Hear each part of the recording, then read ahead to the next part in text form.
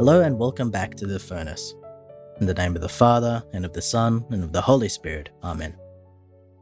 So this gospel scene today between Jesus and Mary Magdalene is one of my favorite moments in the entire Bible. Now you see, the resurrection in today's gospel is described as a kind of joke. For the account of the resurrection in the Gospel of St. John describes that Mary Magdalene mistakes Jesus for being the gardener. Now, if you are familiar with the Gospel of John, you will know that John is the master of irony, that we readers know something that the characters don't. So there is a famous painting by Rembrandt in 1638, and in that painting he depicts Jesus with a gardener's hat, a spade and a pruning knife in quite a literal interpretation of Mary Magdalene's observation. So I invite you to look it up after this episode. Now I imagine if Rembrandt was painting today, Jesus would be wearing a steel cap boots or holding a whippersnipper and perhaps a can of VB in his hand. So it may be strange to see a literal painting of Jesus according to Mary Magdalene's observation. Normally in paintings of the resurrection, Jesus is depicted with shining white robes, emphasizing his glorious new state. But perhaps there is something to be said about Mary Magdalene seeing a supposed gardener. The point is that many people bypass this image of Jesus as the gardener. A lot of people would take this as a narrative distraction. But I would say there is a double irony at play, that it's not only Mary Magdalene who cannot see, but we also fail to see what's going on too. The fact that most people bypass this image is perhaps suggesting that the joke is also on us. It is what we may call the gardener moment.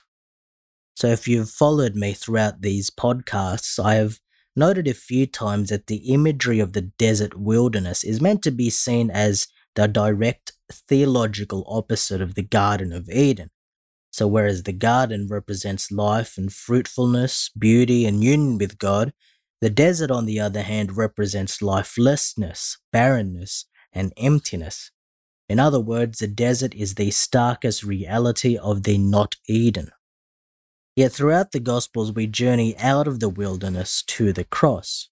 On Good Friday we remember that Jesus said to the good thief, "Today you will be with me in paradise," which is the same word for garden. And then Jesus was placed in a tomb, in a garden where no one had been laid before. It may help you to remember that Jesus was crucified on a tree, as the New Testament authors would often note that the crucifixion was a tree in the shape of a cross, which is another garden image. Now Jesus on earth was a carpenter, but in heaven you could say he is a gardener, that his mission on earth was to build the kingdom, and in heaven he cultivates the kingdom won by his death and resurrection. And thus we can say why the great theologian St. Thomas Aquinas called St. Mary Magdalene the apostle to the apostles, because Jesus entrusted to her the mission of telling the apostles the good news of the resurrection. And maybe St. Mary Magdalene can help us realize something that she realized all along, that the joke is ultimately on us, but Jesus is the gardener of our souls, that in Christ all things are made new. Let us pray. O God, whose only begotten Son entrusted Mary Magdalene before all others with announcing the great joy of the resurrection, grant, we pray, that through her intercession and example we may proclaim the living Christ and come to see him reigning in your glory, who lives and reigns with you in the unity of the Holy Spirit, God forever and ever. Amen. In the name of the Father, and of the Son, and of the Holy Spirit. Amen.